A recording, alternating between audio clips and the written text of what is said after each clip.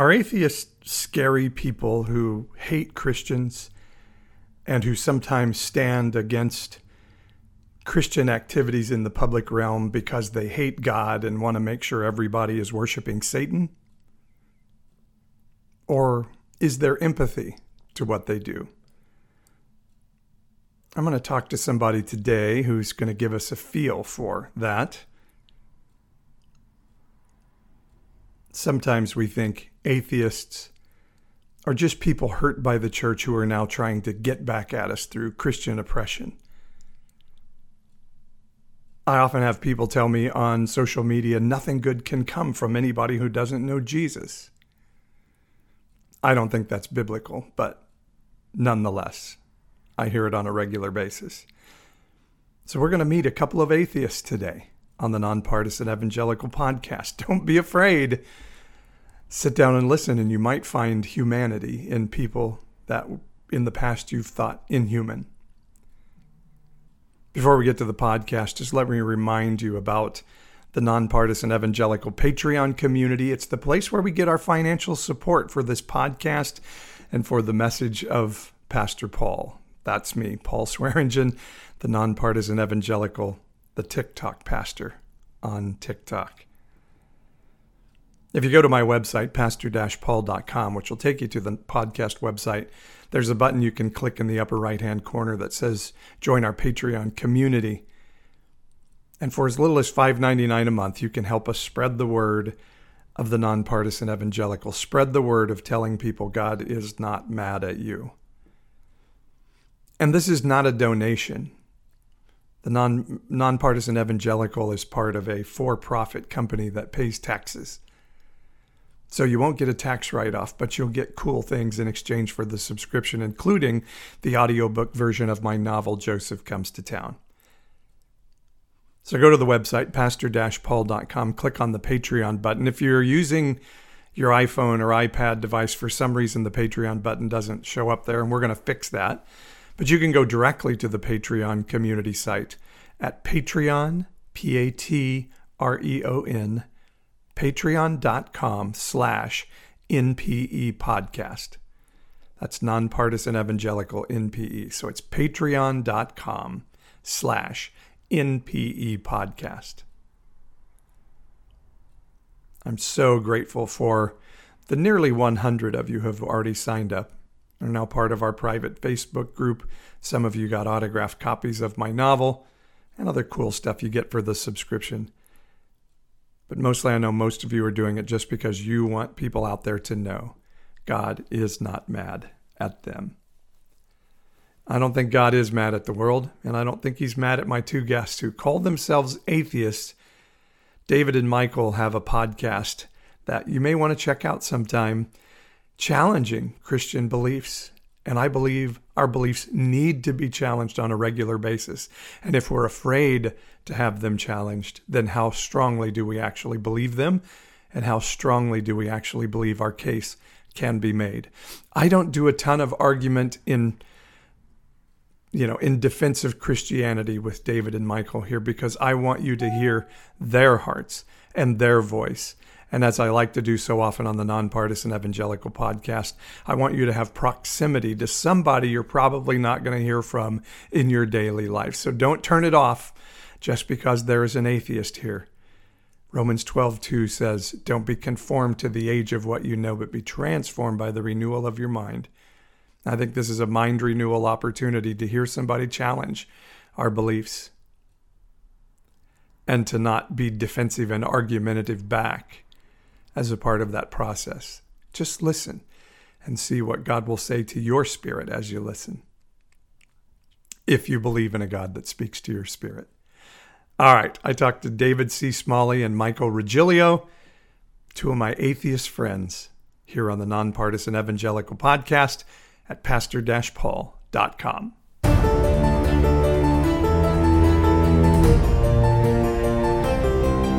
For those willing to listen, learn, and have eyes to see and ears to hear, This is the Nonpartisan Evangelical Podcast. I could stand in the middle of Fifth Avenue and shoot somebody and I wouldn't lose any voters, okay? Challenging the mindset of right-wing Christianity and encouraging people to have their minds renewed and hearts transformed. What knucklehead, mush for brains evangelical leaders are trying to overthrow Trump? It's a special kind of dumb. And calling yourself a Christian. Let's have better conversations about the life modeled in the Bible so we can truly tell the world God is not mad at you. This is the Nonpartisan Evangelical Podcast at npepodcast.com.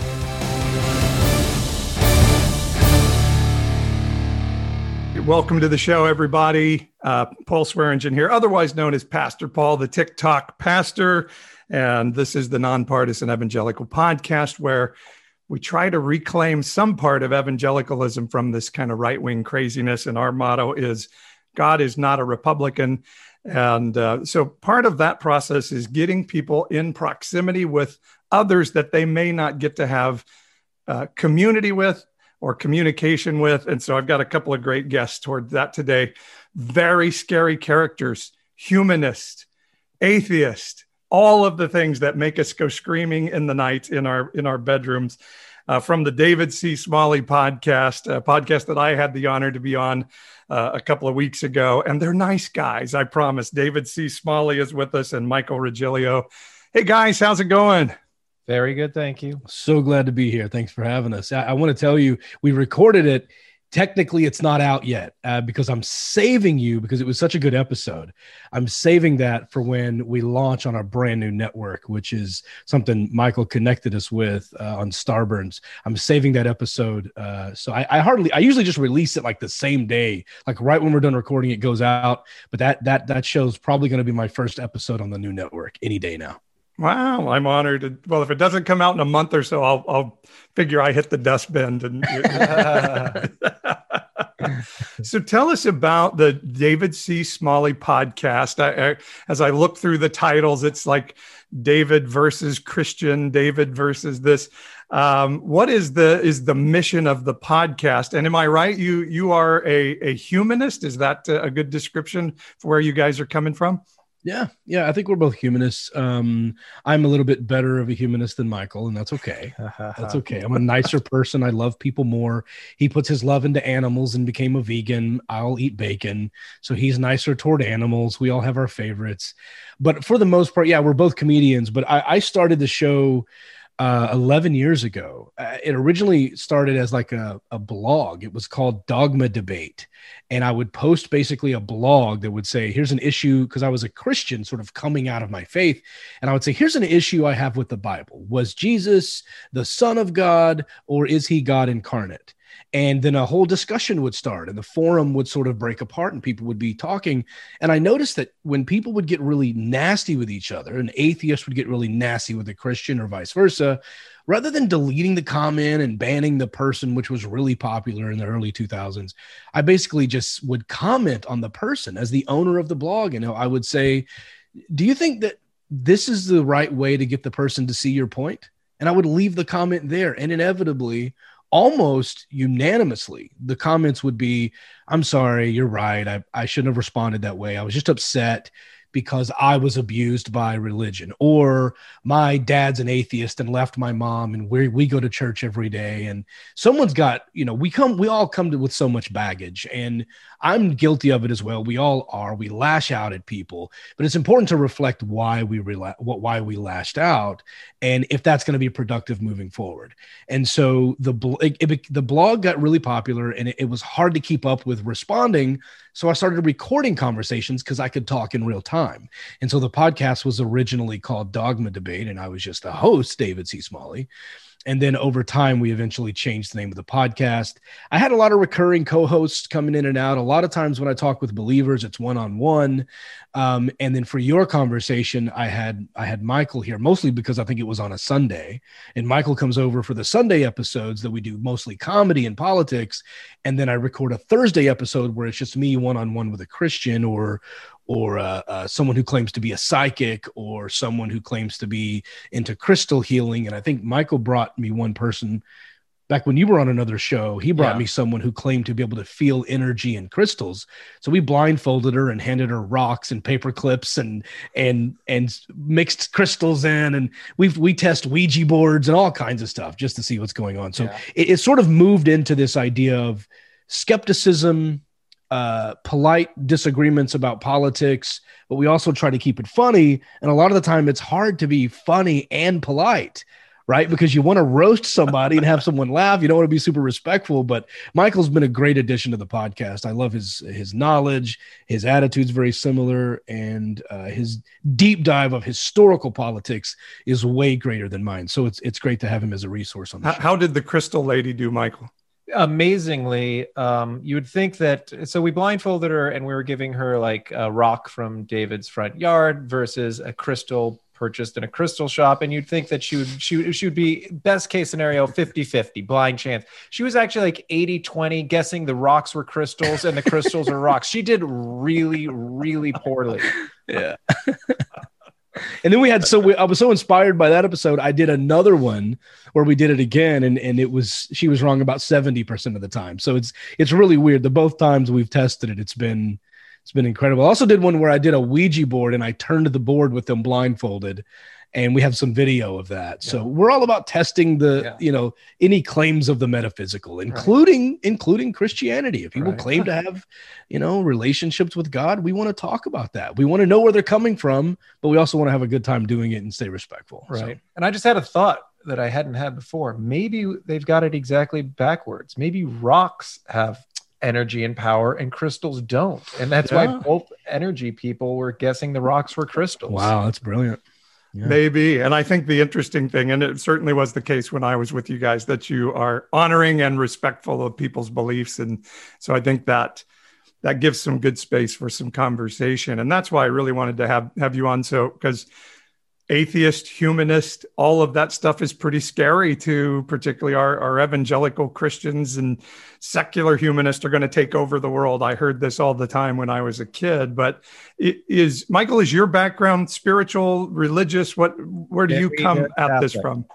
I'm sorry, tell me again. My dad was in Opus Dei. That's how Catholic we were. And if your viewers don't remember Opus Dei, they're kind of best known for the Da Vinci Code. The bad guy was in Opus Dei, but they are a branch of Catholicism that is so strict that only men are allowed to join, and they still do mass in Latin. They Vatican II, too progressive for them. They messed it up when they switched over to English. Are those the guys that chant like Mecca Lecca Hi, Mecca Honey Ho? That's the other people have to say honey. Oh, whatever. I've lost track over time. Yeah. And so is the premise, and David, I heard your conversation about President Biden's inauguration and the religious themes around that. And certainly from the conversation, you see that as, do you see it as a threat? Is there a danger in it, or is it you just would prefer people who aren't religious not to have to be exposed to those types of occurrences? That is such a good question. And I think if the vast majority of your viewers and or listeners are evangelical, this is super important for them to know. I would say the vast majority of atheists would march with you if some government official were attempt to outlaw Christianity. And that's interesting for people to wrap their heads around. A lot of times what we're really saying is you're not representative of all the people. We want all the people represented. And so if you get up before a Senate hearing and say a prayer to God, or specifically Jesus Christ, or say in Jesus' name, amen, just pause for a moment and think about the Hindus, think about the Jews, think about the Native Americans, the Cherokee, the people who don't worship your specific version of Christianity. Think about the atheists and the non-believers, all the people that you're alienating in that point. It's a threat in the sense that we feel like we don't matter, or that if you are praying to God for your foreign policy, I have to go, which God, which version of the Bible are you ascribing to? Which God is talking to you? Is it the God who said, love your neighbor as yourself and turn the other cheek? Or is it the God of fundamentalist Christianity that's thriving in the Republican Party? That's pull yourself up by your bootstraps. Are we doing the if you're poor, it's your own damn fault type God? Like, which God are you talking to? That's the concern. It's threatening in that way. And I care what you believe because we share a freeway, right? And if you let Jesus take the wheel, we're both screwed. So I do care what you believe, and it can become threatening, but the vast majority of like the lawsuits and the complaints that we have come from us raising our hand and going, have you considered the Hindus? Have you considered the Muslims? Have you considered the Jews? Have you considered the atheists? Don't act like this is the government of Jesus Christ. This is a secular government, and you're allowed to have your own individual political views and religious views, but to start legislating based on your interpretation of the Bible, now we have an issue, because now you're forcing your version of Christianity on me. And the truth is, I don't think Christians should want that either.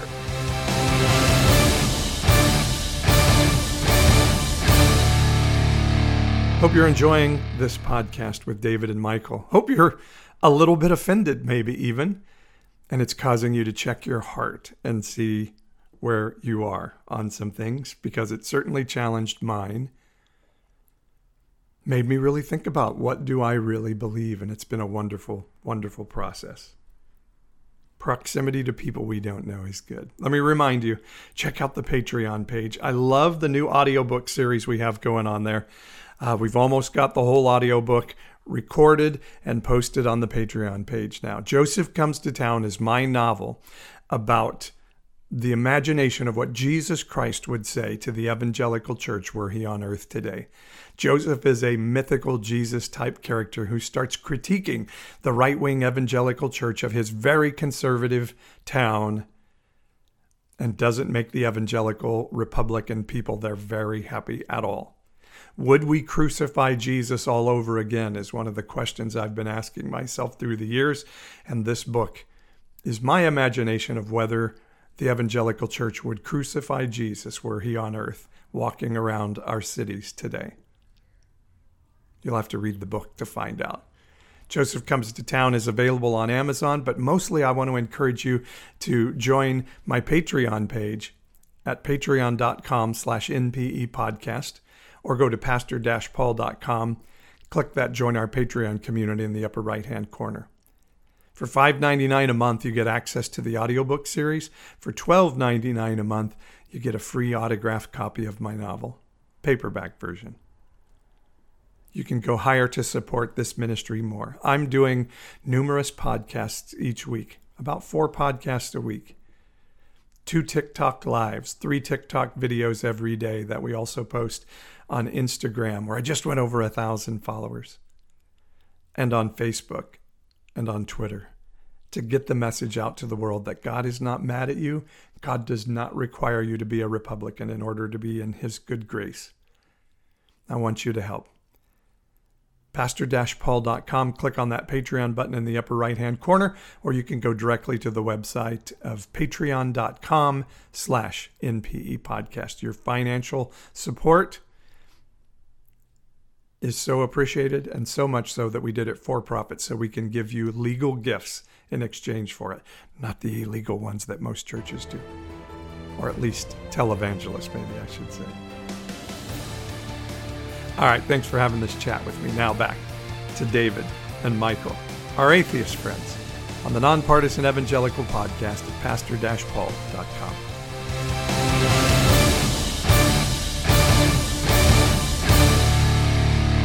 And you're allowed to have your own individual political views and religious views, but to start legislating based on your interpretation of the Bible, now we have an issue, because now you're forcing your version of Christianity on me. And the truth is, I don't think Christians should want that either, because then it just comes down to the interpretation of that politician. And there are plenty of Christians who disagree on interpretations of the Bible. So, it's threatening because we share a government, and that government shouldn't take sides.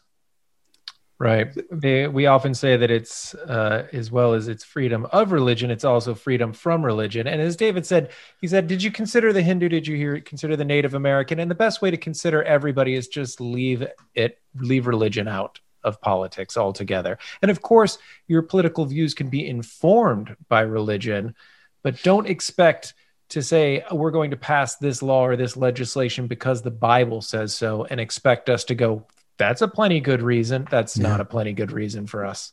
Exactly. So you're not buying the America is a Christian nation and anybody of any other religion is welcome, but they just have to understand that those, we're based on Christian values and Christian traditions. Look at the Treaty of Tripoli. That's exactly where I was going with that. The Treaty of Tripoli, it was stated on the Senate floor that the United States government is in no way founded upon the Christian religion. And that was one of the few things that was unanimously agreed upon in the Senate. When do you know when that was? It was 1790s. It was John. Actually, I think it was early 1800s. It was John Adams was still the president of the United States. And the senators, for the most part, were all founding fathers. So if America was founded as a Christian nation, they didn't know it. The opening to the treaty says America was in no way founded as a Christian nation. Yeah. And they all agreed. Yeah, they all passed it. So that passed unanimously. And could you imagine that even passing in 2021? It wouldn't even get to the floor. No. What do you think they did? Ted Cruz they said you're endowed by your creator with certain inalienable rights. Right. Yeah. And that's coming off of John Locke, obviously. And life, liberty, and property was what Locke believed. And Thomas Jefferson just sort of used that as a blueprint when he said life, liberty, and the pursuit of happiness. But yeah, when they talk about inalienable rights, they're talking about rights that it was a humanist position. And they were speaking in the vernacular of the time when they said of your creator. And you want to talk about Jefferson. Obviously, he wrote the Jefferson Bible, which he took all the miracles and all the supernatural out of it. And Benjamin Franklin said, lighthouses are more important than churches. So, I mean, when they use terms like the creator, they were using just the parlance of their day. And keep in mind, this was pre-Darwin. So we didn't have any Darwinian evolution concepts. We didn't have any concepts of the origins of species. That didn't exist yet. And a lot of those folks definitely, that mindset of this deistic creator God that just started things and walked away, started to fade away with Darwinism. So, yeah, and I think where, to your point, where it becomes dangerous, and I think we're seeing some of that in our culture now, is there's this feel of like, we want to be this dominant culture, we being the Christian culture in America. And if we lose that, then we lose everything. And so Ilhan Omar cannot be somebody in power in the United States. And we can justify not having Muslims have political positions of political influence and such. So I can see where it does become a danger at that point when maintaining majority control becomes important to Christians and thus then becomes very damaging to culture. And I think we're seeing a lot of that today. I think maybe they're so afraid because they're afraid that if we gain power, we will do what they have been doing, which is attempt to force everybody. Like, I had a conversation with my Christian mother. I was considering running for Congress, and I told my mom, and I said, if I run for Congress, would you vote for me? She goes, no, you'd make it illegal to be Christian. I was like, Mom, you know me better than that. She's like, I know. And she laughs and she goes, but still, I don't think I could bring myself to vote for an atheist. I'm like, you know that I'm a decent person. She's like, I know. I don't know. I'll just cross that bridge when I come to it. I'm like, I don't even live in your state. So I was messing with you anyway, but still, it's important. If I were to run for president, would you vote? It's this idea that you think that we're going to outlaw your beliefs. And that's why I said most atheists would march with you and fight with you if someone did try to outlaw your beliefs. We don't want to outlaw your belief. We don't want to make it illegal to read the Bible. We don't want to stop you from being a Christian. What we want to stop is you getting preferential treatment in the law. And I can give you a quick example if it's okay. Sure, go. How this happens. So and I've never met a Christian. Well, that's not fair. Let me just state this and then I'll see how you feel about it. So daycares, for example. If Michael and I started our own daycare facility and we hired a bunch of people to run it, we would have to, if we have 35 children there, there's a certain number of adults that have to be there, along with CPR certification on CPR, dealing with infants, dealing with young children, because it's all a little bit different. There has to be a certain number of first aid kits and bandages, right? And if the government comes in and checks our statistics, and we have one person with 12 kids, and it's supposed to be one person for every 10 kids, we get written up, we get fined, and potentially shut down because it's a danger to the children, right? So it's regulated, and it should be regulated. So in turn, the daycares then will charge you even if your kid doesn't show up, because they say, hey, you're signed up, you're on the roster, I have to have one person for every so many children. But you can go to church and drop your kid off at the church daycare where the pastor's 16-year-old daughter is watching 43 kids with no certifications, with no education whatsoever past 10th grade. And it's perfectly fine. That's a danger to the children. She's watching infants. They're playing with Legos. We're playing with small toys that are choking hazards. She has no experience. She has never had a child. She's never had any sort of formal education, and that's fine. And if the government says, hey, you can't have a 16-year-old in charge of 40-something kids, the Christians cry, you're infringing upon my religious liberties, right? That's a problem. So if you're allowing it as childcare, you're getting a pass to fly under the radar to put children in danger based on your religious privilege. When if Michael and I were to start a secular daycare, we have to go by all these other certifications that cost us a lot of money. So what we're saying is, if you're going to have a daycare inside of a church, you should have to go by the same regulations that everybody else does, because it's about safety. These rules are written in blood, and you don't get to put children in danger because you say you believe in a God. That's what the atheist political movement is about. It's about fairness. It's about treating everyone exactly the same, not allowing preferential treatment based on religious beliefs.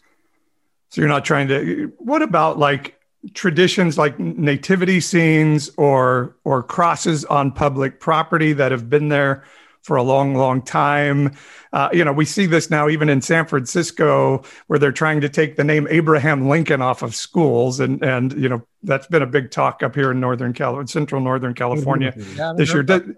What's that? We haven't heard about that. Oh, you didn't hear about that? Oh, it's a big thing up in San Francisco. They're going to change the names of something like 44 schools, and that includes Abraham Lincoln's name is going to be taken off of school. I wonder what the reason for wanting Lincoln's name off. Lincoln was not very nice to the natives. Yeah, that Lincoln wanted to send the freed slaves back to Africa. Apparently, he wasn't. Nigeria, they did, in fact. Yeah. Yep. Exactly. And so now so anyway. I mean, the point is, and some religious person might say, but this has been our tradition for a long time. We put our hand on the Bible.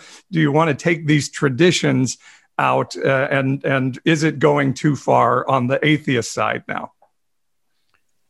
Well, I mean, the tradition argument is, in my opinion, a particularly weak one, because there's plenty of traditions that we'll all agree needed to go away. And I mean, tradition is just not, I mean, you could say that, women being property was a tradition and for a long time, Wait, that's over? We can't do that anymore? Sorry, Dave. There goes my dating life. I don't find tradition to be a very good reason. It's like, well, obviously we're evolving as a society, and we're getting better all the time. So looking back and saying, well, that's the way they used to do it, that's not the best argument I've ever heard. But as far as nativity scenes, again, think of the other religions. I mean, do I have a personal problem with it? But what is the message to the Jewish person who also lives in that town, who also pays taxes, and that's also their town square or their government building that you're putting that nativity scene in front of? You're saying, we prefer this religion to your religion. I mean, I grew up in the Christian religion, and I very much like Christmas. It's all good memories for me, not a bad one in the bunch. I like nativity scenes. They remind me of good times and good tidings. But, in that particular case, it's the message you're sending. When I said we share a government and that government doesn't get to choose sides, that's exactly what that is. When the 10 Commandments are in the front of City Hall, you've chosen one God. You've chosen the God of the Bible. And that alienates a lot of people who pay taxes into that building to make that building possible. Even if that specific nativity scene or that specific Ten Commandment monument was donated or paid for by an individual donor, it's not only not representative of most people, it's divisive in nature because you're making people feel like they are second-class citizens. Imagine if the roles were reversed. Imagine if there is some specific Muslim monument that was donated to a city hall and the mayor happened to be Muslim and allowed it to happen. Would you really be okay with walking up to that city hall every single time with these Muslim commandments up there, giving praise to Muhammad and and Allah? That would rub a lot of people the wrong way. And so what we're not saying don't believe in it, right? Have your belief. What we're saying is that is shared property paid for by everyone. Don't take sides. And so we will fight you every step of the way to have nothing there. Because if we're going to have every religion represented, get ready for it's going to look like a cemetery in front of the city hall. There's going to be 50 different monuments with all these headstones. Like, why are we turning this into a religious museum? This is where city business should take place, not where we should choose preferential religious beliefs.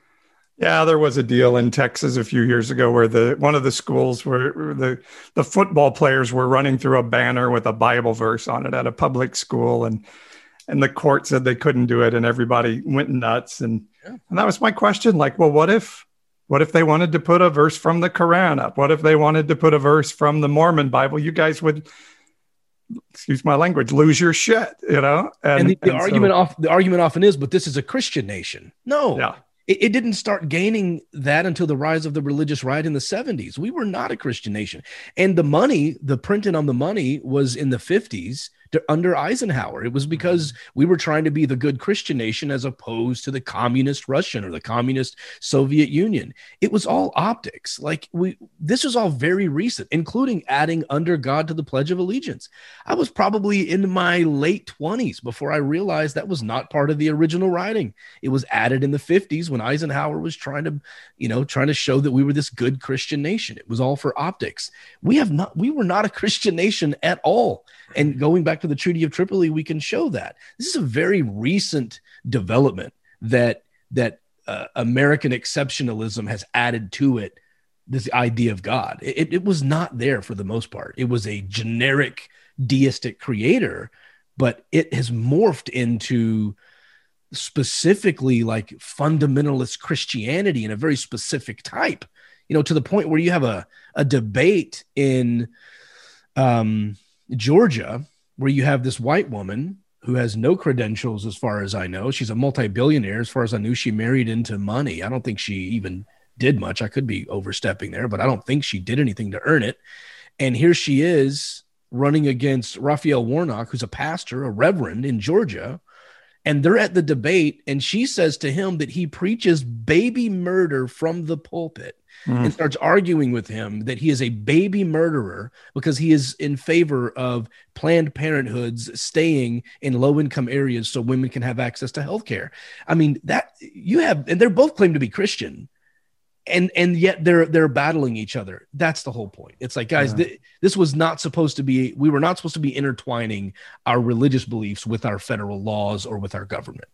Right. And that is very interesting that, when you talk about the Christians feeling like atheists you're trying to take over, but the Christians that believe those things also don't like Joe Biden, one of the most religious presidents we've had in a long time. So it's sort of, I think the GOP thinks they own God, and you folk are the ones who have to fight back against that. I mean, is it Christian or is it Republican? Because it seems to be Republican Christians are the ones that feel put on.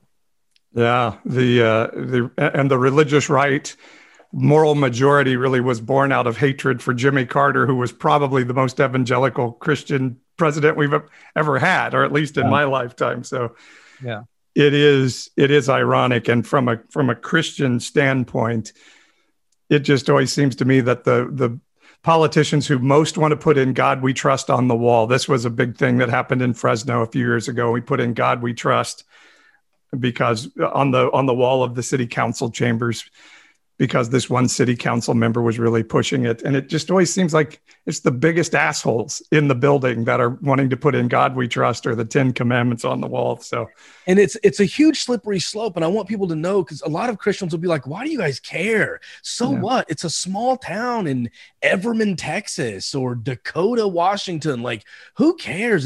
Let them do what they want. The city voted on it. It's their city. It's because it sets legal precedent.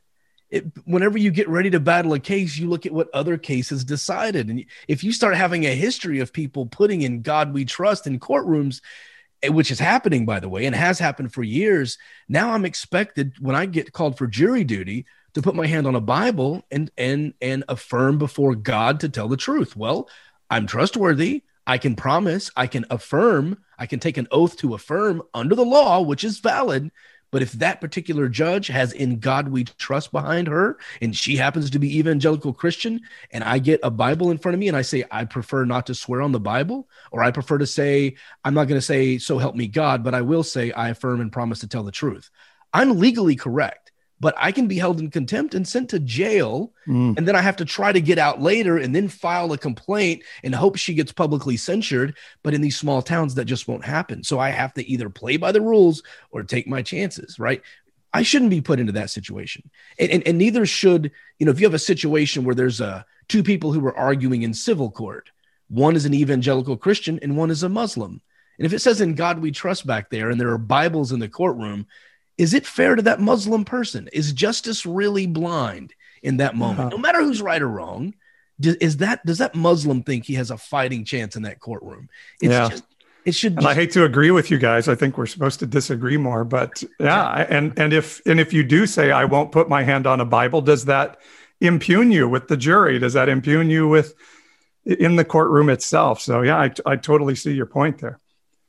Yeah.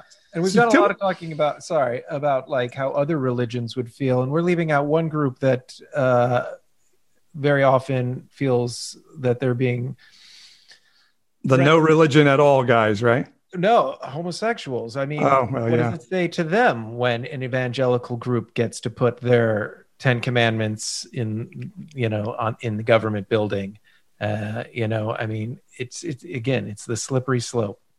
Well, and we've got a crazy thing going on here in Fresno right now in the Tower Theater, which is you guys have been in Fresno before. I don't know if you're aware of the Tower District is our arts and creative area and where the Gay Pride Parade and the Real Pride Film Festival and all of those things in the Tower District, and the Tower Theater is the anchor of that district. And a church is trying to buy that theater right now, an evangelical church. And so the community is raising up against them and saying, no, you can't have anti-homosexual beliefs in your belief systems and come into this area. So it is and of course that church is saying, no, we love everybody and we're going to be accepting and loving.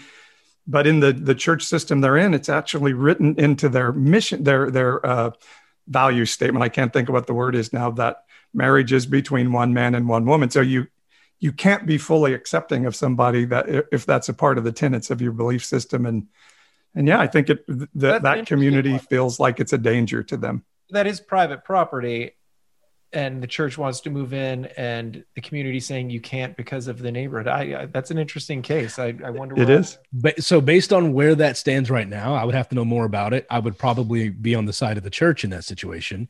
If they want to buy it and they can buy it, they should be allowed to buy it. I think preventing someone from buying something because you don't like their views, I think is a problem. But I would need to know more about the situation. I don't want to make a statement for sure, but right now I'm going, why would they not be allowed? Like, I can understand not liking it. I can understand protesting it. I can understand being extra loud during the parade when you go in front of that building. I understand, doing a lot to demonstrate and protest. You don't like it, but actually stopping them from doing it. Yeah. I don't know why that would. It's like, I don't know how that would stand. It's a consistency thing. We fought for the right for what was called the World Trade Center mosque that the Fox News crowd was so against. If we'd fight for that, obviously, I think I would probably, again, not knowing enough information, fight for the right of the church to put their church there as well.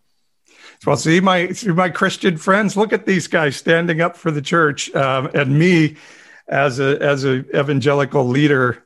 I'm sort of saying, church, one of our rules is love your neighbor. And if your neighbors don't want you there, maybe that's not the best way to love them. And no, I think it's a bad idea. Yeah. Let me be clear, but I don't know how. I don't think they should be stopped. I mean, I think it's a bad idea to make your kids hold hands if they're arguing with one another. You know, it's terrible. My mom used to make us do that. Me and my sister, when we would argue, she'd make us hold hands for like hours. And we hated each other. We just resented each other. And I don't have a problem with my sister, but we hardly talk today, you know? And I think that may have had something to do with it. I think it's terrible parenting. I would argue with my mom and say, that's bad. You made us resent each other.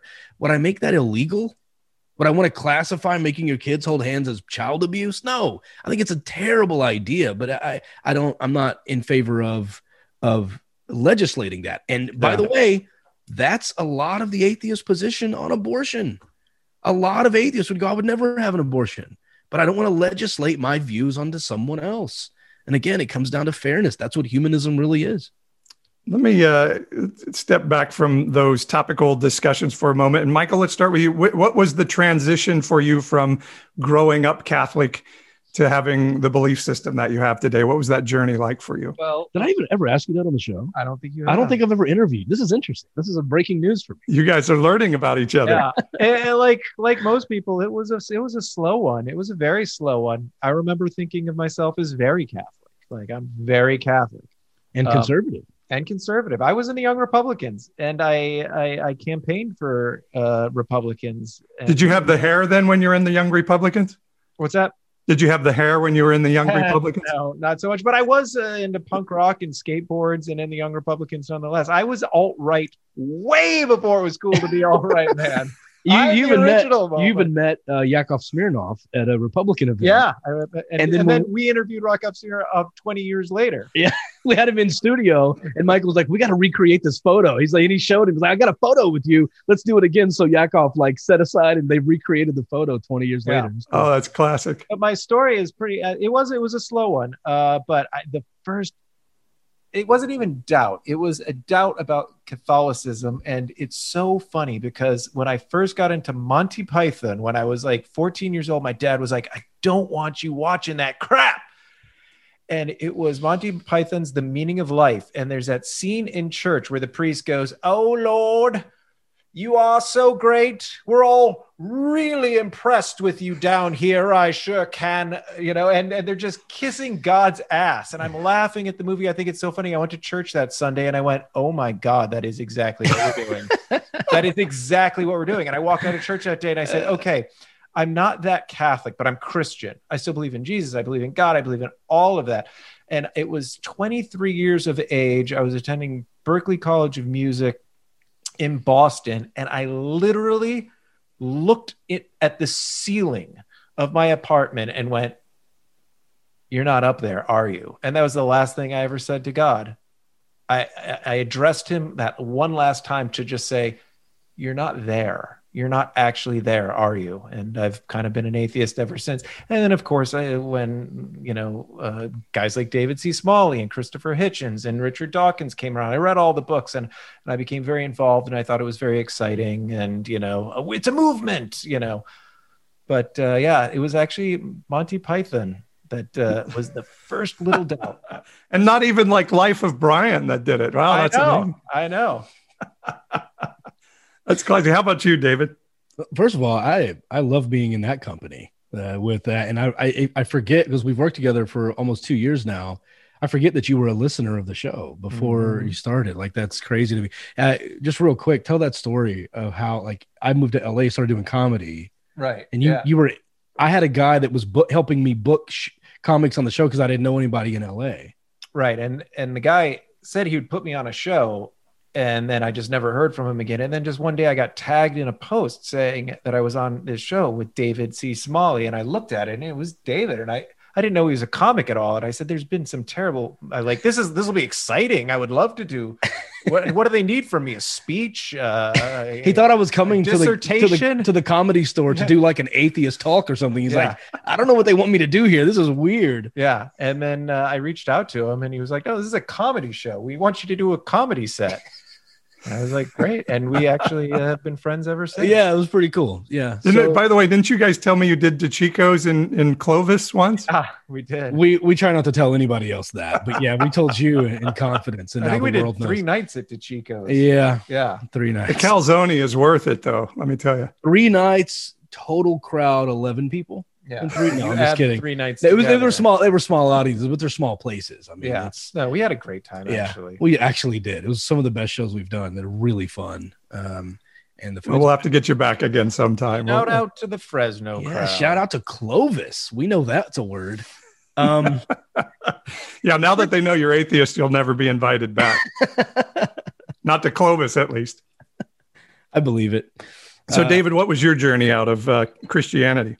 Mine was one of skepticism across the board on a lot of stuff. Like from the age of like 5 or 6, I remember thinking, there's only bad things in the world because there's a devil, and the devil has demons.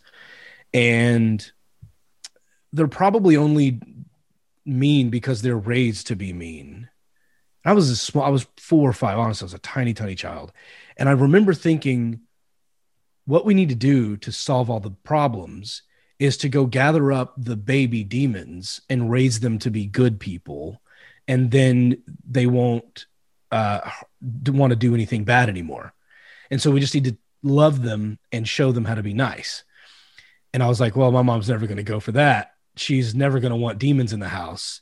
I was like, but if they're cute, she might let me bring them inside. And so I went into the living room. And How old were you when you were doing this? About 4 or 5. Oh my gosh. What a deep thinker at an early age. Wow. I went in there and I said to my mom, do you think baby demons are cute?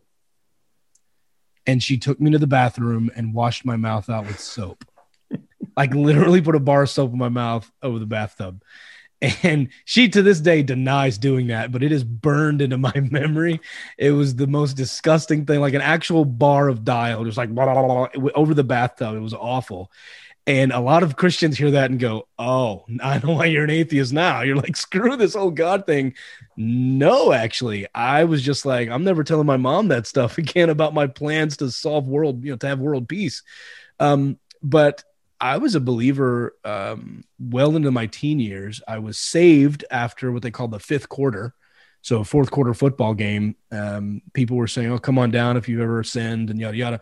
I believed it. I walked down. I confessed my sins before man. I went to Bible camp. I did Bible study. I was door knocking, winning souls for my church. I was a part of the ministry. I was a part of the music ministry. Michael and I are both musicians. I was a drummer. He's a guitar player. And I was a drummer for several churches. I was wanting to be a worship leader and a pastor. And so I was door knocking one time, and I remember this lady slamming the door. I said, I'd like to talk to you about our Lord and Savior, Jesus Christ. And she said, honey, you need Jesus, and slammed the door in my face. Oh. And I'm standing there looking at this door thinking, what if she has Jesus on the other side of that door, and I'm talking her out of Jesus into a version of Jesus that I've been taught about that's not real? What if I could be hurting people? And I didn't like that I had been given the jersey and pushed out on the field and knew none of the plays. I had no idea what I was talking about, yet I'm knocking on the door like I'm selling a product I don't understand. So that lack of knowledge bothered me because everything else in my life I was super skeptical of. My mom and sister nicknamed me Encyclopedia Boy because I would always grab the encyclopedias off the shelf to try to solve arguments about how far the distance from the sun to the earth is. And so they would attack me, yell at me. They would be fighting. I would try to solve the problem and go, guys, there's an answer here. You don't have to argue about how far it is. We can look it up. And Encyclopedia Boy's getting his stupid books. And so I was like, all right, fine, but I looked at it with everything. I questioned Santa Claus. I questioned the Easter Bunny. I would stand outside, look at the window right by the back patio and stare at the picnic table, swearing up and down, I'm going to catch that damn Easter Bunny. You're not going to just hop around past me. I was always looking for truth. And I realized I never applied that skepticism universally to my Christian belief. And so when that woman said, you need Jesus, I was like, what if she's right? I could be wrong. And first thinking I could have the wrong version of Jesus made me go, I should read that Bible that I've been telling people to go find Jesus in. And I sat down at 16 years old and began reading the entire Bible. And I read it cover to cover. A few years passed, a lot of conversations with theology professors and Christian friends at work here and there. And I noticed that they had different beliefs, but they all called themselves Christian. And I would go, is Jesus the Son of God, or is Jesus God incarnate? And a Christian friend would explain to me using Bible verses that Jesus is separate from God and is the Son of God, but is a completely separate entity. And then I would go back to my church and be bragging to my pastor, who's a Baptist. And I'd go, yeah, I found out that this is, then he'd go, no, that's heresy, son. Let me come talk to you. And he would flip to a whole different set of verses, proving to me, in fact, that Jesus and God are one and the same. And I started losing trust in the Bible to tell me the truth. I realized it was very up to interpretation.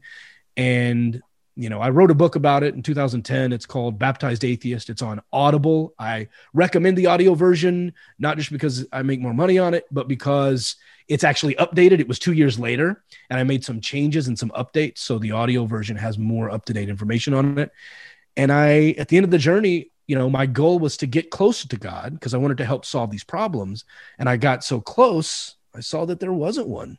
And then I started wondering why people who were pastors and preachers and seminary students knew just as much as I knew, yet still believed it and considered the book trustworthy. And I found that to be fascinating, which I believe launched me into starting my blog to go, how can a Christian know all the things I know and read all the words that I've read and hear the things about slavery and how women should remain silent and all these terrible verses and the way God treats humanity, yet still worship him. Even according to Christian morals, God does not appear to be a very moral being. How can they justify it? They wouldn't justify it if it was a person. They wouldn't vote for a president that did that, but they worship a God that does that. And they're excited about it. And they're looking forward to dying to go bend at the knee of this God who watched all these terrible things and didn't do it. So I had the problem of evil swirling around. And I got so close, I saw that there wasn't one. And that kind of launched my whole career into this. And now we're, here you are, 18, 20 years into this total. Yeah. Just 11 years alone, just on the podcast. But so it's interesting that because I'm in the stuff that I do now, I run in a lot of people are on that journey of, gosh, I don't believe a lot of things that I used to believe. And even I'm on that journey for sure with you.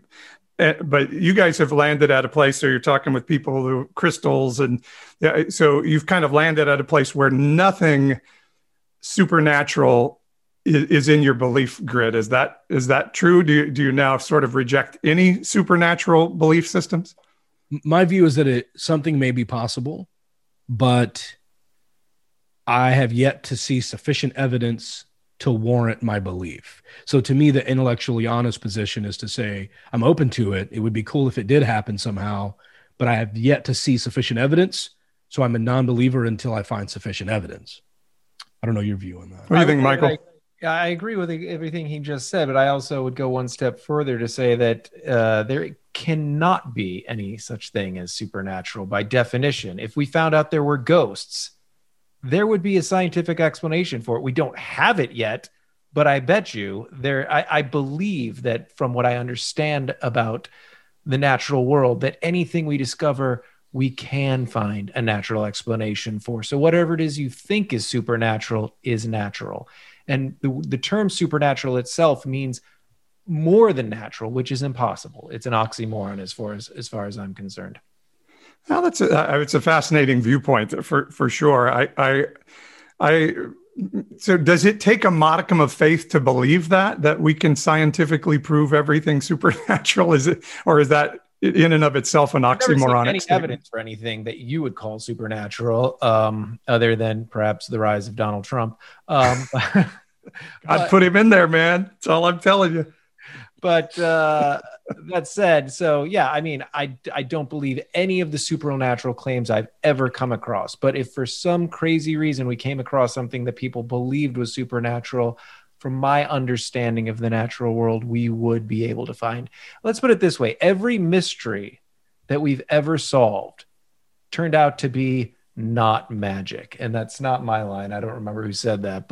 And so with a track record like that, 100% of the time, every mystery that we were like, must be supernatural, and then we figured out what it really was never magic. It was never supernatural. It was some element of the natural world.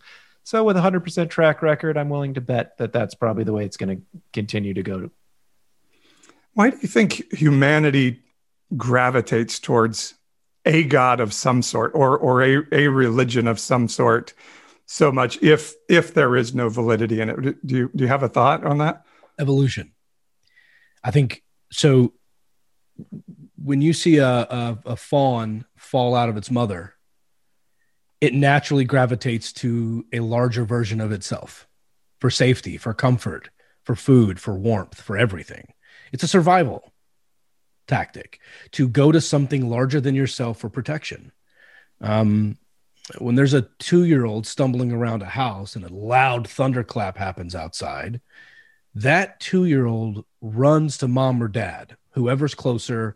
It doesn't have to be taught, hey, when you hear these loud noises, come see me. There's a natural instinct to gravitate toward a larger version of you in order to gain safety and comfort. And we've reached a point on an evolutionary scale where we have the technology and the science and the wherewithal to consider the fact that we just might be alone, or we might not have any guidance. There may not be a giant version of ourselves. And so, you hear Christians say that God created man in his own image, and we think that's just the opposite. I think that humans had a really hard time wrapping their head around not having something big like themselves to run to. And so they created God in their image. And I think it probably started, and a lot of anthropologists agree with this from what I've read, probably started with early humans having dreams, visiting a world that is very strange, from past loved ones that you may have killed in your tribe, or that you fought your father for dominance and won. And then he comes to you in your dream saying things like, son, why did you kill me? That can be a jarring thing to wake up from as an early human being, not quite understanding cognition or the dream state or whatever. And so there starts to be this idea that there is a spiritual realm where we can interact that is not this place. It's our dream world, but when you're an early human, you don't really understand that. And then you see electricity flying across the sky, and thunder, and volcanoes exploding, and crops coming out of the ground as if something's offering you food. Without understanding agriculture and climate change and meteorology, it makes total sense why that, combined with the evolutionary development of the human mind and the desire to be next to something, a bigger version of yourself for protection, makes perfect sense why gods would have been created throughout time. Anything you want to add to that, Michael? That was a pretty solid explanation. Thank you. I think the pattern-seeking mind has something to do with it too. Sure. The crop failed this year, and it just happens to be the year that we were doing this behavior, and then you switch that behavior, and then the yield comes in the following year. And the pattern-seeking mind is an evolutionary advantage. It's why we are here today, is because we were able to say, the herds migrate this time every year, and to see the seasons and to see things like that. But because of the fact that it's such a powerful sense in the human mind, we get a lot of false positives, and I think religion and the idea of a god is just a result of a false positive in the pattern-seeking mind that we have. Have you heard of the pigeon experiment or the dove experiment that Dawkins writes about? I have, yes. So there's basically what he was just saying is they had this thing where there were this box of, I think it was pigeons, or I think they may have just said birds. I don't remember exactly. For some reason, I have it in my head that they were pigeons. But food would be introduced into this box at random times. And there were all sorts of little things they could do. They could bang their head against a bell. They could tap on something. They could scratch things. And they would do it at random times. And they noticed that whenever they would introduce food at a random time, whatever the birds were doing at the time when the food came, when they got hungry, they would go back to those behaviors to try to do it again as if it's some sort of ritual that works. And you're talking about birds, right? So the more advanced you get, the more you start to recognize those patterns. And I think you're spot on. I think that's a great answer too. So if birds can do it, I know for sure humans do it. And that's how we got prayer. Yeah. But also, by the way, come on, volcanoes, earthquakes, lightning.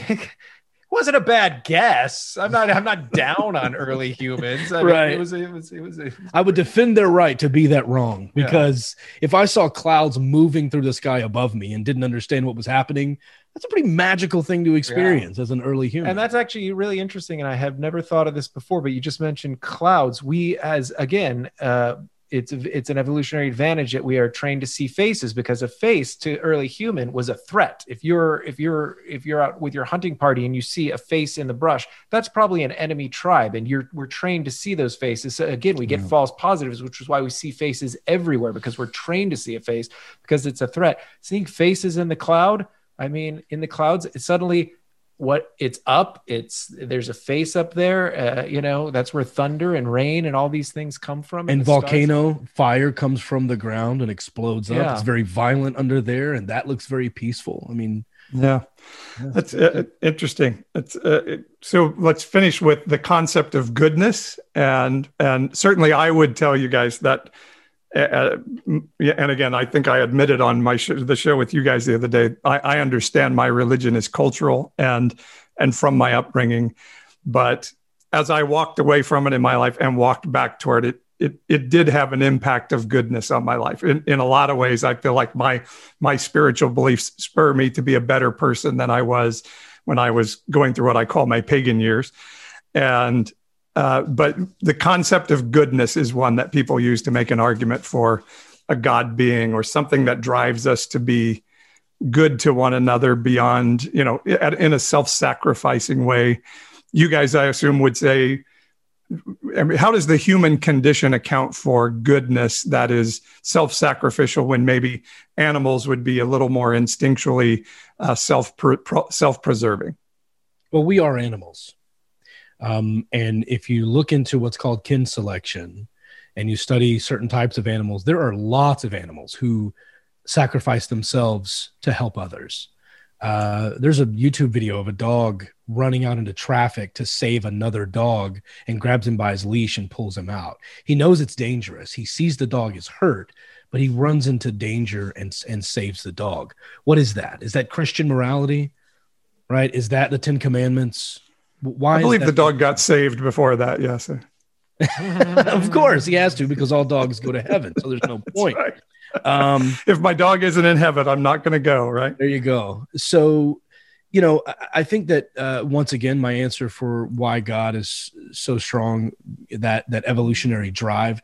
Evolution drives everything. It drives sex. It drives hunger. It drives success.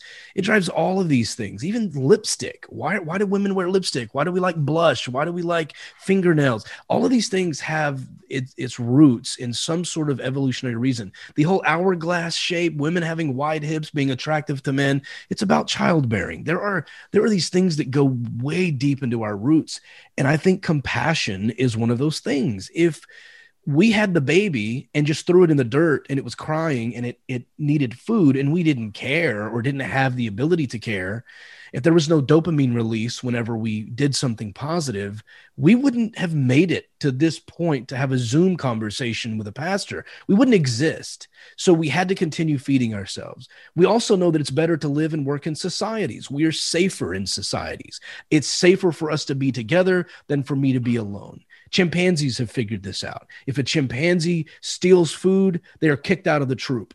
Well, now they have to go live on their own, right? So they don't have the safety of other people watching out. They don't have the ability to choose mates anymore. They don't get to pass their DNA along. They're on their own and they have to fight for themselves.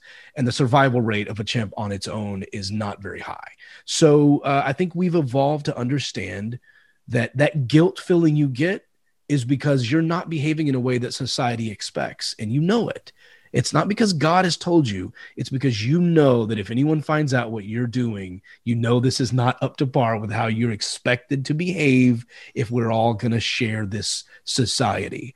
And so those things drive that good behavior. I could get in deeper, but I would like people to look into, say, prairie dogs. There's a couple of lookouts, right? They're up on their hind legs. They're looking around. When they see a bird of prey, they could easily just run in the hole, but they yelp out, making themselves a target to save 11 of their cousins or brothers and sisters. Well, that's better for more DNA to be passed down. If 11 get saved and the one gets eaten, it's better for the tribe. So why would a seemingly amoral mammal perform these sorts of benevolent acts, if you will, to save other people? we know that in studying chimps, studying gorillas, those who have that gene and are more likely to do more for others, they live longer. They do better in life. And so evolution has rewarded kind behavior and punished negative behavior. And we've learned that over time. And I would go so far as to say, when you talk about goodness, what goodness were you talking about? Christian goodness? You say that, so then why have Christians historically gotten it so wrong? Obviously, morals are relative to the age. That's definitely the weak point in my argument there, for sure. I know. And we could go through the list from slavery, homophobia, burning witches, crusades, you name it. The Christian church and Christians in general have gotten it so very wrong. Now you say you're a moral person right now and you're a good person. And I challenge you to have a thought experiment for yourself. Imagine a Christian or any person 100 years from now looking back to the fact that you support factory farming and the slaughter of animals and the fact Here he that goes you eat with his hamburgers. vegan. Sorry, but it's just He's so religious. You're so religious. What is your deal? Religious. 100 years, I could show you a video of a girl playing. You're probably a guitar right, but to a shut cow. up. You're probably right. 100 years from now, your goodness will not be the goodness that people ascribe to in that age. For eating a hamburger, they won't think I was a good person. I challenge. I think he's onto something. If you look at least factory farming and the treatment of these animals, people will say, just like you look back and go, how could you have owned slaves, or how could you have lived in a society that permitted slavery? I don't understand it. I think somebody will look back and look at factory farming. You live in Fresno, which I guess you wouldn't go up the 5, but everyone knows as you go up the 5 to get to San Francisco, you drive past that giant, I'll use the joke term everyone uses, Cowschwitz. You drive by it. How you could drive by that and not go, how could you do that? I do not endorse that term. I do not either. The views expressed in this program do not necessarily right. Paul Swear or David C. Smalley. There you go. If the NSA is listening right now, that was Michael that said that. Yeah, I didn't come up with it. Everyone calls it that. But at any rate, how could you endorse factory farming? Yeah. And I'm not asking you to answer that right now. Right. But 100 years from now, people will wonder, how in the world could you have been okay with that? How could you have been okay with just sucking every living thing out of the ocean, killing the oceans? All the fish populations are in collapse. How could you have thought that was okay? This is the person in the future speaking, not me. That they'll say, I would have been against that if I were there. Just like we look back, I would have been against slavery, and right. know. And so, yeah, I can see that. I want to say one more thing to kind of turn this on its head, though. Every Christian I talk to says that they have objective morality, and that my morality must just be all subjective. I might disagree with Michael a little bit on morality. I think there are a few handful of things that are objectively morally true, and we could get into that on the show or whatever. Because depending on how much information you provide, it allows me to provide a better explanation for that. It comes down to John Rawls' veil of ignorance, and it gets a little blurry and confusing, so I won't muddy up this time with a moral discussion. But there are many atheists who accept some form of objective morality on a few occasions. But Christians will claim that they have objective morality and the atheist can't. But I say the Christian cannot have objective morality. The atheist could just say, based on the facts of reality, torturing a baby for your own enjoyment definitely causes harm to the baby. And that's a fact of reality, no religion required. But the Christian can't say something is morally wrong objectively, because if God decides to do that thing by definition becomes good.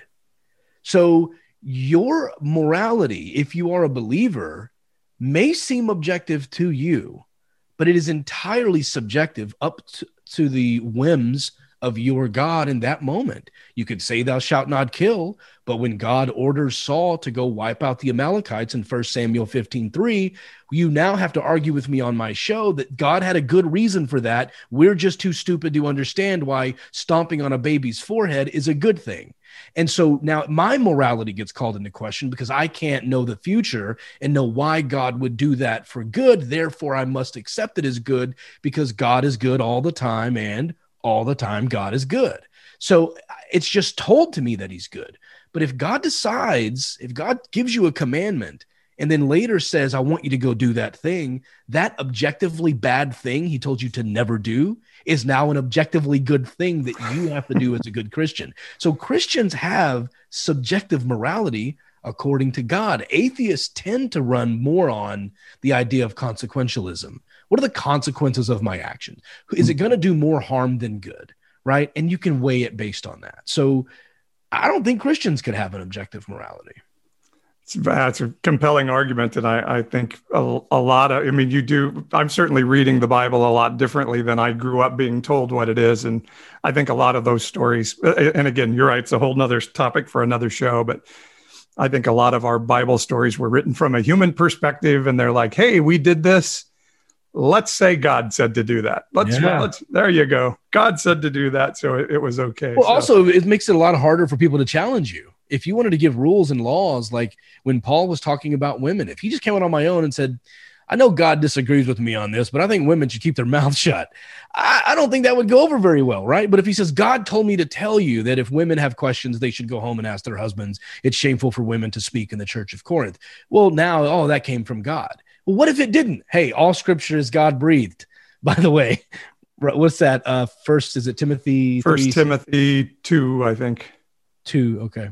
Yeah, all scripture. Yeah, you may know better than me. I thought it was 3:16. I thought it was something. Oh, you're right. I think it is. Peter's. No, that's the other. I don't have my Bible all memorized yet. 1 Peter 3:15 is to always be prepared to offer reasons for the hope that you have, but do so with gentleness and respect.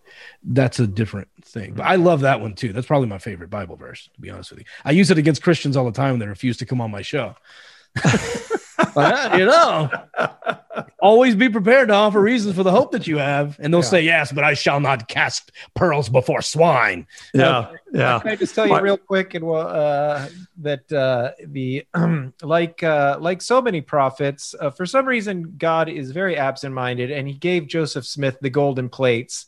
And we all know that the original transcription got thrown away, and he had to get new golden plates, and God was mad. And that said, but God, he's a little forgetful, and that's why there had to be revelations throughout Joseph Smith's life. Like, oh, but I forgot to mention this. And in the revelation, and this is true, and this is in Krakauer's book, Under the Banner of Heaven, which is very good, which chronicles the life of Joseph Smith, that when Joseph Smith had the revelation, which he didn't have until he had a lot of followers with attractive daughters, that he should have more than one wife. And God included in the revelation, Mrs. Smith needs to deal with it and keep her mouth shut. God said, it says, I get to have as many wives as I want. It's in there. And God said that my wife needs to. That is actually Zippity J. Zippenstein about this. That is that is in Doctrines and Covenants. And I read that verse while I had an active Mormon on the show. And he was like, that's not in there. That's not in there. And then he went to the Mormon website and found it. And he was like, yeah, that's in there. Okay, I got to process this. All right, good stuff, guys. So I've actually gone longer with you than I planned, but that's really great stuff. And I think it's important for Christians to hear some of, mostly what the view is of us from outside of us. And that there is often this statement I hear from Christians that there can't be good outside of having Jesus as your personal Lord and Savior. And I think anybody who would listen to you guys tonight would come away and say, all right, those seem like pretty decent guys for guys that are bound for hell. So thank you for being decent guys on this side of eternity. We're going to make hell really fun. And the Christians who accidentally end up there are going to be glad we're there, because we're going to protect you guys too. Can I do one thing real quick before we go? I would like to I'd like to give Michael a gift. Can I give you something? I have something for you. All right. Wow. It's this amazing book. It's called Joseph Comes to Town. And I pulled some strings. I got it signed by the author. It's a fantastic author, by the way. In there. Check this out. It's actually, it's signed. There's a personal note just to you. So just for our friendship. Thank you very much. I'm thanking. I thank you for passing it along, but I think I'm going to thank Paul as well. Thank you, Paul. I very much appreciate it. I look forward to reading it. I have a copy as well. You guys are welcome. No pressure. This is the first time Michael's been here since you were on the show. So this is my first time actually seeing him to give him the book you sent. So thank you. Thank you for the plug for the book. And you get no pressure to read it, but I just wanted you guys to know I appreciated you inviting me along on your show. So thank you for having us on this one. This has been a lot of fun. We should do this more often. Yeah, it has been a lot of fun. Thank you. And you guys got to learn about each other. So that's fantastic. That's right. We have something we can fight about now. That's great. Yeah. And I came up with that theory about the faces in the clouds. I hadn't thought of that one before. Good stuff. I'm you just came up with that on the spot. I came up with that on the spot. I am impressed. All right, gentlemen, appreciate you being on. Oh, real quick, tell everybody where they can find you, both of you on social media, whatever you want to highlight out. I'm David C. Smalley on everything. Instagram, TikTok. That's my website, davidcsmalley.com. Oh, is this going to air really soon? It'll air in 2 weeks. Oh, man. Okay. Well, then never mind. Well, then in that case, go on Amazon or YouTube or wherever you stream stuff and look for Danger Force. It's a Nickelodeon sitcom that I'm on, and specifically on one episode called Twin It to Win It. It's probably called episode 18. But yeah, go buy that. It's like $2.99, $3.99. Go watch it. I get to be a criminal on a Nickelodeon show, so check that out. But yeah, other than that, I'm David C. Smalley on everything. Yeah, and you're a criminal on this show too, as well. Yeah, of course. And you can find me at michaelregiliocomedy.com. That's REGILIO, or on the Twitter machine, michaelregilio1. I hate that. All right, excellent guys. Pleasure to talk with you, and we'll do it again. Thanks for having us. Thanks.